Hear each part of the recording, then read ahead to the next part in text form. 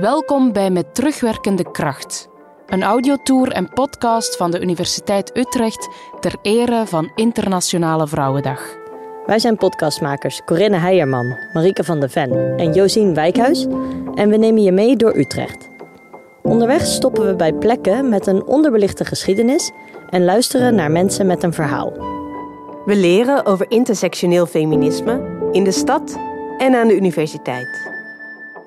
Bij deze stop Ernestine Convalius en Pearl Pengel bij het Academiegebouw op het Domplein nummer 29.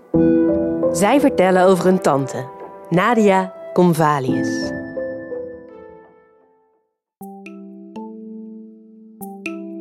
Het Academiegebouw is dé plek voor academische plechtigheden zoals diploma-uitreikingen, promoties en oraties.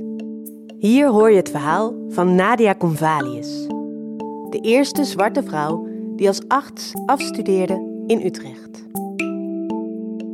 Nadia Convalius is 96 jaar oud en woont in Amerika. Ze is niet in staat om zelf haar verhaal te vertellen. En daarom spreek ik met Ernestine Convalius en Pearl Pengel. Beide studeerden, net als Nadia, aan de Universiteit Utrecht. Ernestine woont nu in Amsterdam en Pearl in Connecticut, Amerika. We spreken daarom online af, zodat ze me beiden kunnen vertellen over hun tante, Nadia Convalius. Tante Nadia is dus geboren in Suriname in een gezin waarin er altijd werd gezegd: educatie is van belang. Dit is Ernestine. Ze vertelt over haar grootvader die onderwijzer was in Suriname en die zich had opgewerkt tot het hoofd van de school. Hij heeft altijd zijn kinderen geleerd, jongens en meisjes: ik verwacht van jullie dat jullie alles uit jezelf halen. Het beste van wat je kunt. En dat is ook de invloed die tante Nadia op ons heeft gehad. Pearl vult aan dat ook grootmoeder een belangrijke rol heeft gespeeld. Grootmoeder is eigenlijk degene die haar kinderen heeft leren, en mij ook, en Stine ook, heeft leren lezen. Het boek waarvan ze het meeste hield, was de Bijbel. Stine en ik hadden het altijd over je zus, maar het was Jezus. Ja, klopt. Het heeft heel lang geduurd voordat ik wist dat het niet over een meisje ging dat over het water kon lopen. Ja, je moet je ook voorstellen, als we even naar de slavernij gaan. Tijdens de slavernij was het verboden voor zwarte mensen om te lezen en schrijven. Dat was niet iets dat mocht. Zo in feite, om toch nog te leren, was eigenlijk bijna net een soort vorm van verzet. Het was ook de enige manier om eigenlijk je situatie te verbeteren. Na de Tweede Wereldoorlog had koningin Wilhelmina verklaard via de Atlantic Charter dat Suriname zou beginnen met het proces van dekolonisatie.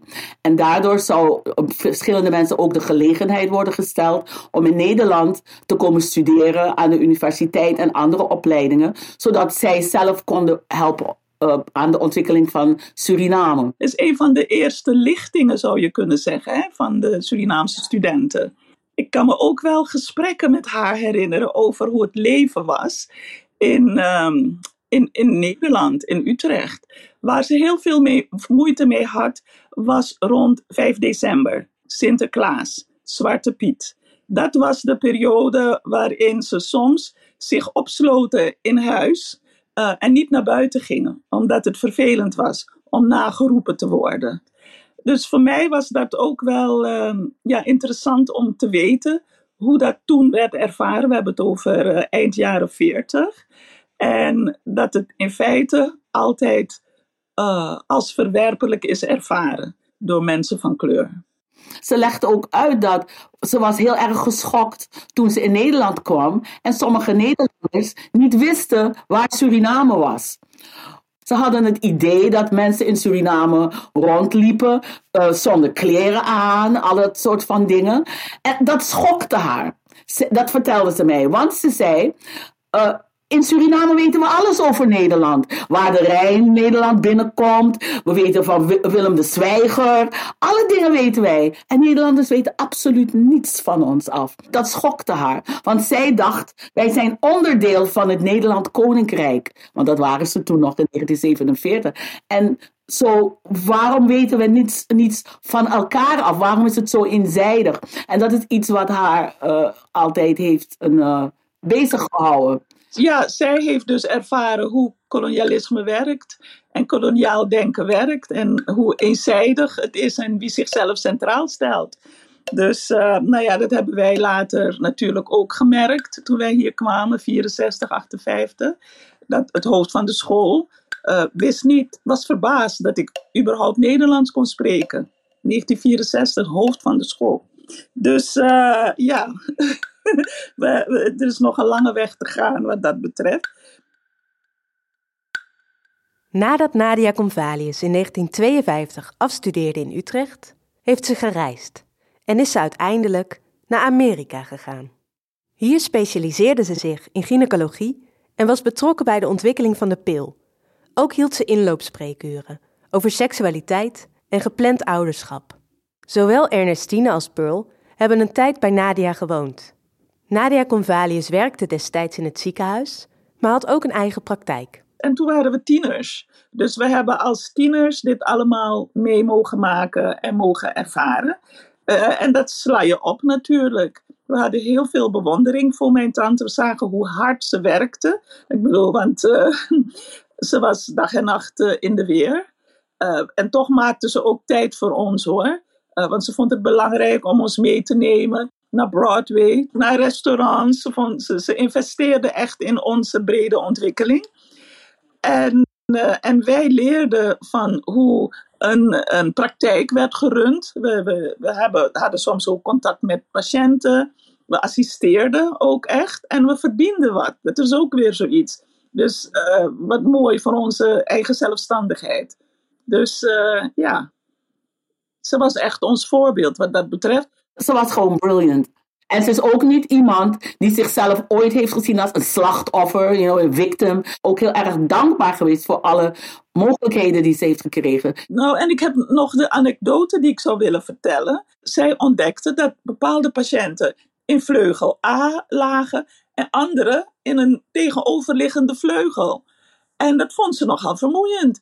Dus op een gegeven moment heeft ze dat aan de orde gesteld. Ze heeft gezegd, ik wil graag dat mijn patiënten bij elkaar geplaatst worden. Nou, dat is gebeurd. Maar pas een paar jaar later heeft men haar uitgelegd dat men ervan geschrokken was. Want het was gewoon een verdeling tussen wit en zwart. En totdat zij erom vroeg, was het gebruikelijk dat zij gescheiden verbleven in de ziekenhuizen. Dus zij heeft heel toevallig, natuurlijk niet toevallig, maar door haar manier van denken, heeft zij de segregatie opgeheven in het ziekenhuis. En ook bij haar thuis was iedereen welkom. Tante Nadia had verschillende parties in haar huis. Er kwamen er allerlei mensen. Maar wat zij belangrijk vond ook, is dat we het speciale eten maakten. Wat we kenden vanuit Suriname. Dus ze droeg ook haar cultuur uit. En wij leerden al heel vroeg om ook die speciale gerechten te maken van pom, pastei, noem maar op. En daarmee maakten ze die connectie met mensen. Dus die anders nooit iets zouden eten vanuit Suriname of niet eens wisten waar Suriname lag. Dus ze maakten altijd verbinding. The interaction, ik ga het in het Engels zeggen. The interaction between people. Between people in your family, people of different colors and different races, all of those things help to deepen your understanding of what it is that you need to achieve. En mijn tante Nadia heeft dat altijd zo gezien. Ze heeft vrienden van all over de wereld, Afrika, Azië, het Caribisch gebied, heeft ze altijd gehad. Het gaat niet alleen om strijden, het gaat vaak ook om understanding. Elkaar begrijpen, elkaars sterke kanten zien en elkaar steunen. En daarbij de kwetsbaarheid vooral niet uit het oog verliezen. Ze had ook haar kwetsbaarheid natuurlijk, want ze is een mens. In het werk moest ze sterk zijn. Ze kon zich geen fouten permitteren. Ze was helder, duidelijk, een stevige professional. Maar met elkaar, we konden ook huilen om iets. Want vaak zegt men van zwarte vrouwen, ze zijn sterk. En dan denk ik, eigenlijk behandel je ons dan niet alsof we mens zijn? We hebben alle emoties, net als ieder ander mens. En het is waar, gezien onze positie ontwikkel je een bepaalde kracht om het te maken in die samenleving. Op dit moment zorgt Pearl voor haar tante. En ik ben benieuwd hoe het nu met Nadia gaat. Het gaat heel goed. Ze is 96 jaar oud en ze heeft een aantal beroertes gehad. Maar ze is nog steeds heel happy en ik moet vaak lachen erom, omdat die hele persoonlijkheid die ze heeft, dat vurige, dat felle, weet je, dat heeft ze nog steeds. Ja, ze heeft nog haar pit. En heel scherp qua denken, dus ze volgt alles en ze begrijpt alles. Ja. De familie heeft veel contact met elkaar. En Ernestine is onlangs nog op bezoek geweest, in Amerika. En dat zijn dus de mooie herinneringen die je behoudt tot het eind. Op elkaar steunen, de verhalen die ze vertelt over vroeger. Dat zijn de kostbare kwaliteitsmomenten. Dat is wat wij meenemen en dat is wat onze kinderen ook meenemen. Het feit dat wij weten, door naar haar te kijken, naar haar voorbeeld, dat eigenlijk er niets is wat wij niet kunnen doen, waarnaar wij niet kunnen streven. Kortom, deze dame, we kunnen heel lang over haar blijven praten. Want ze is niet voor niets in de boeken van Who's Who opgenomen. Belangrijk dat vrouwen echt beseffen dat zij alles kunnen studeren wat ze willen. En dat ze daar de capaciteiten voor hebben. Dat is wel de boodschap van mijn tante.